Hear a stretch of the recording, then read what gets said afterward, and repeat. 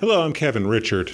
Over the past 12 months, the Coeur d'Alene School District has been a microcosm of the hot-button topics that are facing education in this state and in this nation.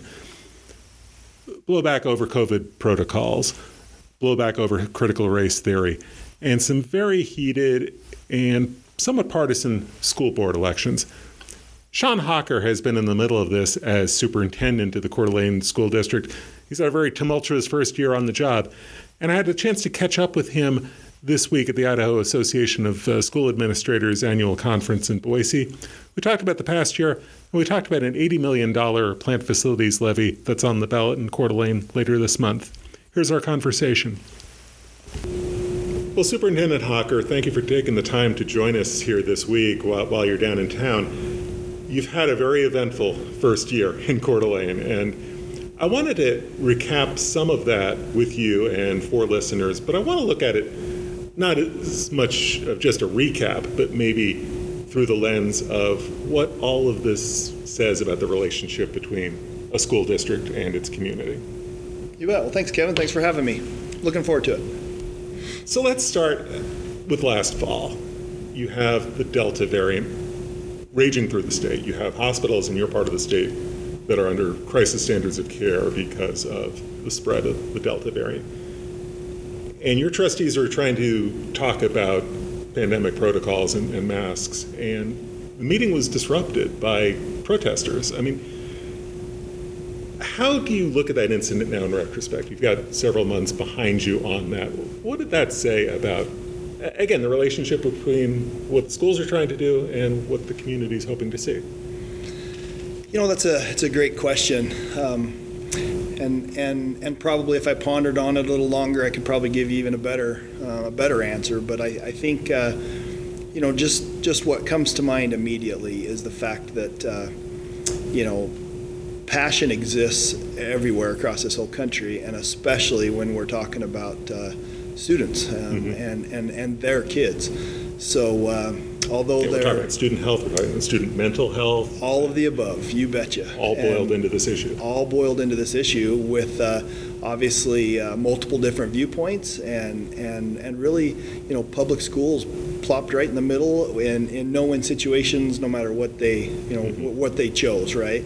And school boards facing that same, you know, challenge. You know, we obviously had a couple of school board members resign over the contention, if you will, the challenges, which is also very unfortunate. You know, school boards in Idaho don't get a dime for the work that they do and for the services that they are providing to help lead a district and help represent a community, and so that's, you know, for those components very very unfortunate. You know, 3 of the 5 board members that hired me, you know, last spring, when I began work in July, were no longer there by Thanksgiving, you know, timeline. So obviously lots of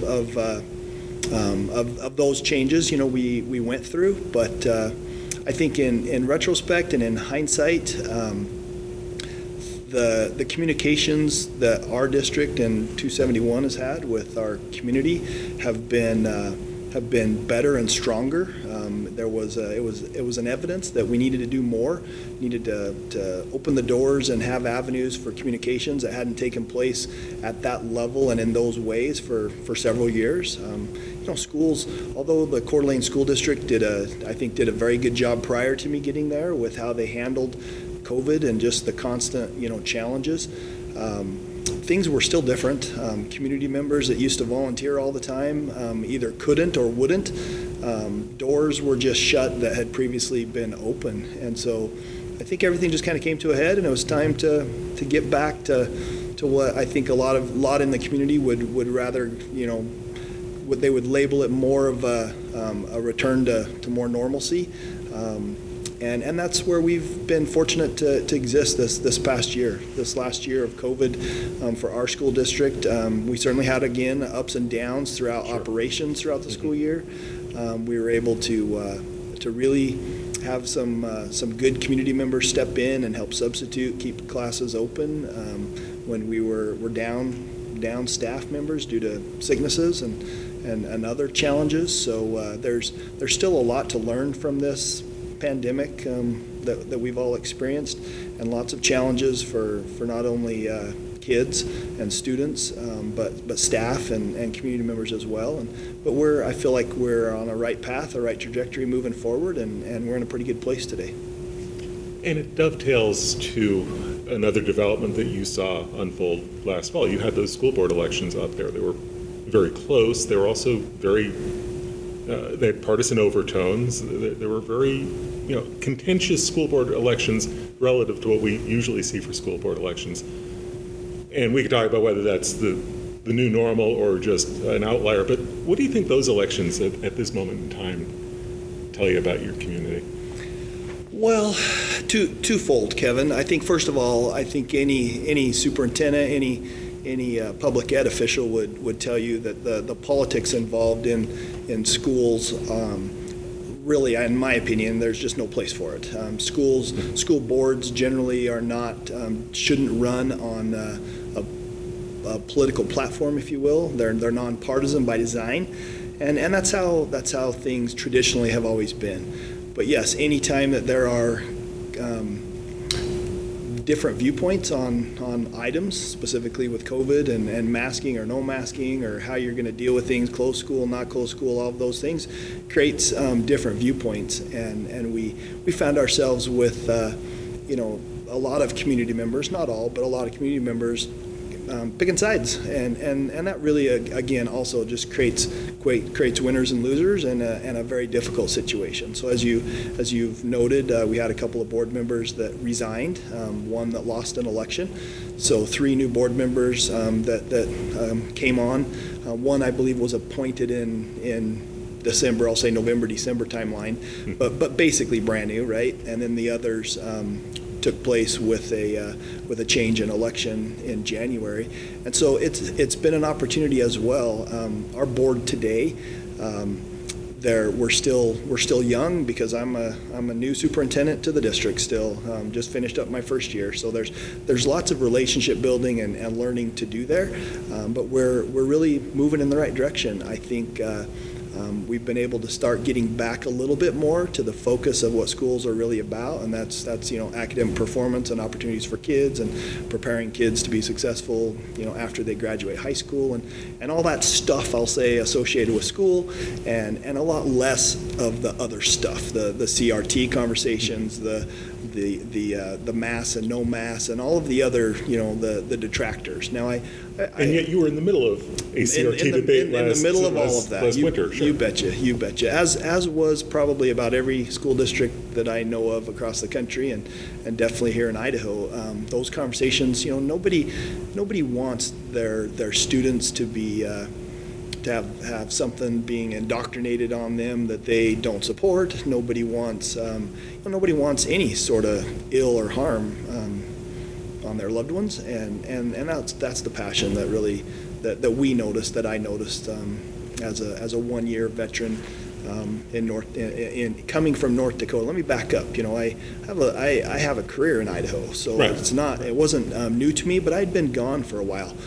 Been gone for 14 years, and so this last year has been great for me to get back what I would call my roots. I am an Idahoan, and really get back to understanding the Idaho culture, the Idaho way of doing things, and I feel like as a school board we're getting there too.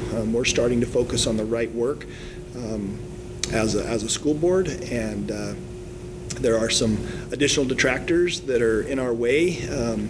This next year, of course, later this month, our school has got a very important plant facility levy vote that's coming out.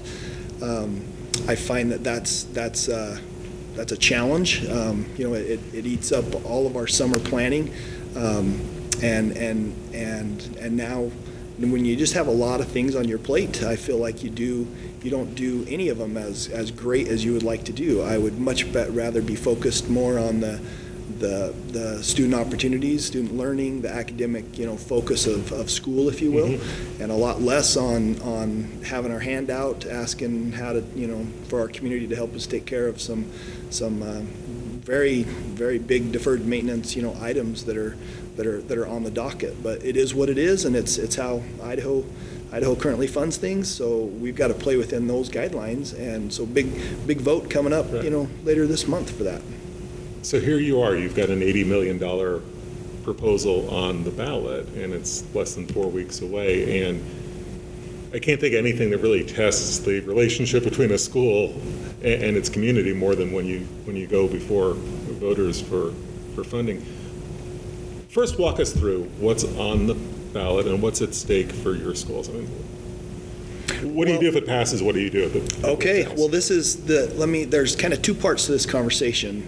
The first has to do with specifically school safety, security, and maintenance of our facilities. That's what's on the ballot coming up here on the 30th of the month, and I think we're all super sensitive and very well aware of the tragedies that we've witnessed occur in other parts of the country over the last several years, and especially this last spring as well in Texas. Sure. And it's incumbent upon I don't know a board, I don't know a superintendent in this country that doesn't have student safety as number one on their list. And I would say that Coeur d'Alene has an A minus rating on where I would place our safety, but A minus is not good enough, and an A honestly is not good enough. I think we deserve, our students deserve, our staff deserve, our community deserve A plus. And so what does that mean? It means making some things a little bit better. We have security cameras in place, but they're 8 to 10 years old. You know how technology it changes so quick. Those things, we need to get that updated. Technology budgets in the state have been cut over time. Reliance upon one-time funds from ESSER has kind of replaced some of that scenario. So we've got some things. I've got half of our schools that don't have the secure vestibules when you enter the schools that I would like to have. We've done well with getting half of them ready. We need to get the other half ready, and we've done that in the past through some bonds and some other construction projects, which we don't have. We just haven't had a bond for a long time for a new school, and it's going to be a while before we're going to be asking our community to go down that road as well. So those are some things. We've got some simple little security things. It's just amazing how expensive everything is, and when there's no targeted funding for those kinds of avenues, we're left with no choice but to ask our community. So we have 4-foot chain link fences around some of our elementary schools. I don't want something that I can just easily step over. I think those need to be 6-foot or taller fences, right? At least make it noticeable if somebody's climbing over them. Create a deterrent. Exactly. Things like that are some avenues for us to go from an A to an A plus security avenue.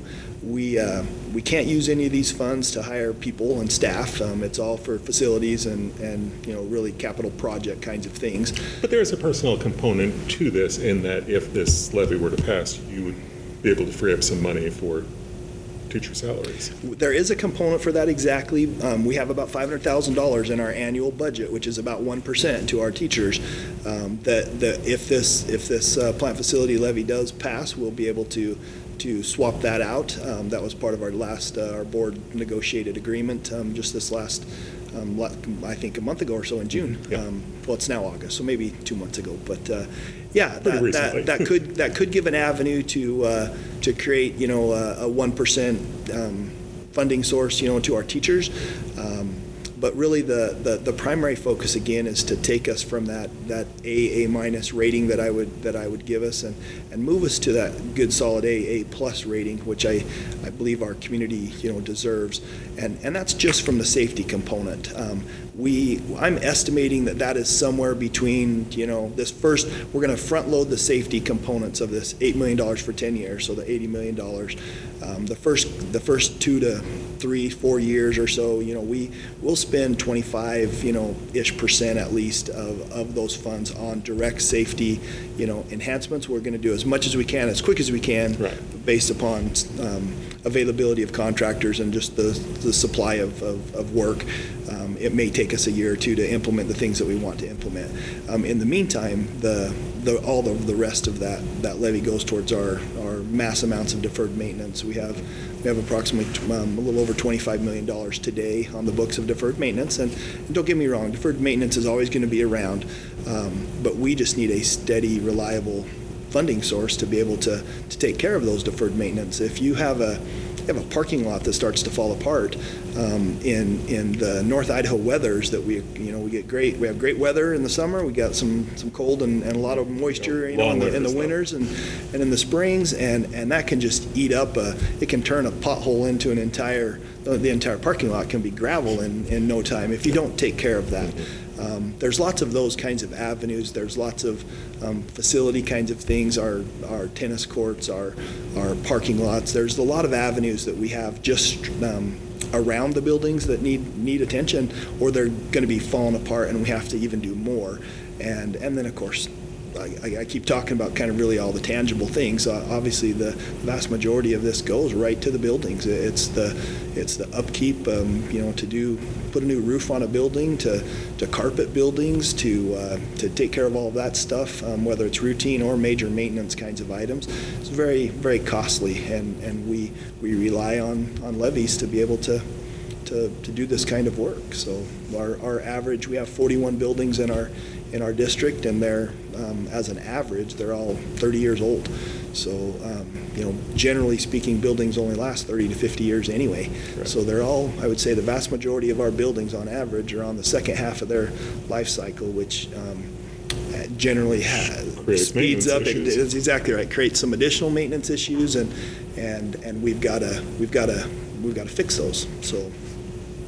So how do you read the community sentiment about this levy 4 weeks out? I mean, there's no secret Coeur d'Alene is a very politically conservative community, but at the same time, patrons have supported a $20 million a year supplemental levy. It's the largest supplemental levy in the state. So it's not that patrons in your district have been averse to spending money on school levies. So what's your sense as you try to go with this levy, knowing you also need a 55% supermajority? Correct. Well, Kevin, that's again a great question. And since I've only been there a year, by nature, I'm an optimist. I think I would have a heart attack and I'd even lose more hair than I have right now if I was a pessimist. And so it's just more fun to be an optimist. In general, the community is in big support of schools. Now, all across Idaho, and definitely Coeur d'Alene, we have seen unprecedented amounts of new move-ins coming into our state and into our communities. Assessed valuations are growing, at incredible rapid rates. We've seen, just inflationary impacts, nearing double digits when districts in the past would plan, a couple 3% as a typical inflationary budget item, each year. And so there's a lot going on in our community. So we realize that it's economic pressures that could affect the way people vote, whether it's inflation or property taxes. That's exactly right. So we understand that, and that's why communication is really the key. I believe myself that over the course of the pandemic since spring of 20. The doors have been less open to community members coming into schools and seeing what's happening in classrooms and being in the actual facilities for lots of different reasons all across Idaho, and definitely in School District 271. And now this last year, we've been able to kind of turn that corner, we hope, and knock on wood, we hope that the pandemic is over and we'll move on to our next challenges, because we rely on a partnership with our community and with our schools. Public schools are public. I believe they're the lifeblood of the economy. I believe they're the lifeblood of this country, quite frankly. And so it's very important that our communities embrace our schools, and that our schools are open and partners with our community. So with that said, my optimism says that yes, our community supports our schools. I guess I'll find out on the 30th how the vote actually comes out. We in Coeur d'Alene, we have it's an ongoing year of challenges. I feel like as a second-year superintendent in that district, my 16th year as a superintendent overall, I'm feeling like I'm going to have to spend the vast majority of my time this year focused on asking our community to fund things. Right, because you have a supplemental levy. Because I have a supplemental levy coming up in March. Next spring. And so, and that one's even bigger. I mean, that number will be at least $20 million, but it was $20 million when it was last passed 4 years ago, and $20 million of today's money from 4 years ago is really probably closer to 17 or 18 million that we're really truly getting to have because of inflation, right? And so those numbers are very likely, depending upon how everything works out and depending upon the passage of this plant facility levy later this month. I could see that number being somewhere in that 20 to 25 range, which is going to be even more. And it's also why I think it's very wise of our school board to make a decision to bring this plant facility levy to the vote at this juncture, because I think our community can grasp smaller dollar discussion items. I think it's easier to understand the needs for those rather than one big huge thing. If we were bringing all of this out in March, let's say, and maybe that's a $35 million ask between the two, right? It's a much bigger, target items, and now you don't get to spend as much time being specific to, just like in interviews like this, what's the plant facility levy going to cover? Well, now we've got a list. We can talk about that for the last, month and a half, 2 months. And have the community be informed and make a vote on that. And then we'll spend our fall having the same conversation about the pretty large, as you said, it's about 25% of our budget, which just, I think I can get away with saying this as a newbie superintendent to the state, having come from Wyoming and North Dakota, little different funding models for education. After 1 year of being in Coeur d'Alene School District, there is nothing that I'm aware of that I would consider fluff in the operations that we provide in our district. Everything has a reason, everything has a service. Generally speaking, schools are a people business. We provide services to other people through people. Yes, there are some products, and yes, you buy some equipment, you buy some buses. There's some hard cost on some things and some operating expenses that you have, but the vast majority of everything we do is people oriented. We provide, we have 9 schools, school resource officers. Love to have 10 or 11, right? But those are funds that the state doesn't fund currently in any model, and so we have to find avenues to fund those. And that's what comes from that supplemental levy that will be up in March. It scares me and makes me incredibly nervous to think, what would the Coeur d'Alene School District look like if that 20 million, 25% of your budget. That's correct. If we had to reduce 25% of the things that we currently offer, that's not school to me. That's not, many kids, whether you're in elementary school or high school, the core components are obviously important, and the state requires us to teach those, right? But the arts and the athletics, the extracurricular activities, the dramas and plays, and all the other programs that makes a school a well-rounded, kind of whole child educational opportunity. That's what's at risk if things don't, if that supplemental levy doesn't pass. And I know that we are a larger dollar amount, in the state for a supplemental levy. My arguments with the state are that if we're having to ask our community for 25% of our budget, we're short 25% of what we need to be able to operate a reasonable, educational system like the Constitution, requires. So I would certainly hope that we can continue that message and make some inroads this legislative session. But again, work is there, right? We have 40-some new legislators this year.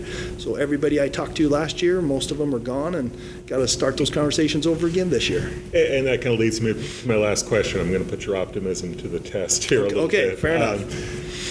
You've got this plant facilities levy, and you said earlier on that you'd really rather not be spending your summer doing it. You'd really rather not be making this request of voters. Groups like IASA have made it clear that they want to see the legislature put more money, especially some of the surplus money, into facilities. And from being here, your first time around in Idaho, that's a tough proposition at the State House. Do you think that those politics are changing at all in terms of getting state support for facilities? That's a good question as far as the politics changing. But I will let my optimism, lead me in my answer here. Sure. And I would say I certainly hope so. I hope that all of our existing legislators that are now tenured, if you will, and have been on the seat for a little bit, as well as all of the new ones, they'll come in and they'll understand the incredible service that public education provides, and the need to create some stable funding avenues. We just haven't had that for lots of various reasons, right? And I totally get it. But Idaho, I know our legislators do not take pride in 4 years of being the worst funded state, in the country when it comes to per pupil expenditures for education. Yet on the flip side, this is now my third state that I began my career here, and I'm coming back and hopefully going to be here for 10, 15 more years and finish my career here in this state. And I can say that Idaho has some of the finest teachers and educators that I've ever come across. And so that's a huge testament to the quality of education that Idaho provides. We are not dead. We're not last in performance in anything we do, yet we're last in funding. So if I'm a legislator, I would be thinking, well, we're getting a pretty good bang for our buck sure. as it is, but could we do better? And that's where I think we're at. I think that's where our governor is at. We've had some boosts in some funding over the last few years in some various different categories of funding. I am confident once school districts kind of get through this COVID roller coaster that they've been experiencing these last few years, our legislature is going to start to see the growth and the positivities of the work that they have been doing already, and I hope that leads to more. I hope that would help open the doors to say, hey, you know what, if given this chunk of money got us these kinds of results, think about what it could be with this additional chunk of money, because that's really where we're at. Idaho is such a unique state, and I've been in southeast Idaho. Now I'm in north, the panhandle of Idaho. I'm in competition 20 minutes away with a state that funds education completely different than us, that funds education facilities completely different than us, and I have to be competitive. I can't. Right now, teachers can leave the districts in my county, in my district, and in the surrounding counties, and go 10, 20 minutes away. We could spend another 20 minutes talking about the teacher shortage and how it affects the border community. That's exactly right, and that happens. That's everywhere, right? I've got friends on the south end of the state. They're having the same challenges with Utah boundaries, and obviously southeast Idaho and Wyoming. Same scenario. So that's what makes, I think, Idaho super unique, and I think there's an opportunity here to target some funding and make some differences that will move the needle drastically, so that in another 5 years, change, it does take time, right? I want to make sure I say that. An infusion of money into the education system doesn't get an immediate result. It takes a little time, but I'm confident in 3 to 5 years our state our achievements are even going to be higher, and our legislators will be feeling like they're really getting a great bang for their buck, and perhaps we've been able to address some of these targeted challenges with the funding challenges that all school districts in Idaho are facing today. First things first, you have a levy on August 30th. Yes, we do. I appreciate you walking me through that in the context of the other big issues that you're facing, and appreciate your time, and I'm sure we'll be in touch on August 30th or thereabouts. All right, thanks, Kevin. Yes, let's hope everybody gets out there and votes. That's what we're asking. Again, that was Sean Hawker, the superintendent of the Coeur d'Alene School District. We have full coverage from the Idaho Association of School Administrators Conference over on our website, idahoednews.org. Administrators from Rigby spoke to their peers at IASA this week about the aftermath of that school shooting in May of 2021 and what administrators did in response. Really moving story from Carly Flandro. You'll want to check that one out. Sadie Dittenber has an overview of what IASA expects to see in terms of legislative topics in education come 2023. It's a good overview of the issues that Sadie and I will be diving into in depth come January. And Kurt Liebeck, the president of the State Board of Education, spoke to administrators, and he didn't mince words about the politics surrounding the Reclaim Idaho initiative, the backlash against public education, and he had some advice for administrators about literacy and reading scores. You'll want to check that story out as well at idahoednews.org. And we have coverage that had nothing to do with the IASA conference because there was a lot going on this week in education policy and education politics. I look at how schools are preparing for the new year and how they're preparing for COVID-19. We have a new variant on the horizon. How are they changing their plans as a result of that new variant? From what I'm hearing, not many changes afoot. Devin Bodkin has a story looking at the latest appointee to the Idaho Public Charter School Commission, a familiar name to many of you in the education space. You'll find that story at idahoednews.org. And also coming Monday, Carly's going to have some in-depth coverage of one of the age-old debates in Idaho education, per-pupil expenditures. We know that Idaho's per-pupil expenditures rank among the lowest in the nation and have for quite some time. But what does that mean? And how is that calculated? And what does that tell us in terms of school quality and student performance? Carly goes in depth on that story, and she will have that coverage for you on Monday. So check that out. Again, idahoednews.org. Follow us on Twitter at Idaho Ed News. We tweet out links to our latest stories and bulletins on breaking news items. Follow us on Facebook, comment on our stories there, and check back next week for another edition of the podcast. I'm Kevin Richard. Have a good week.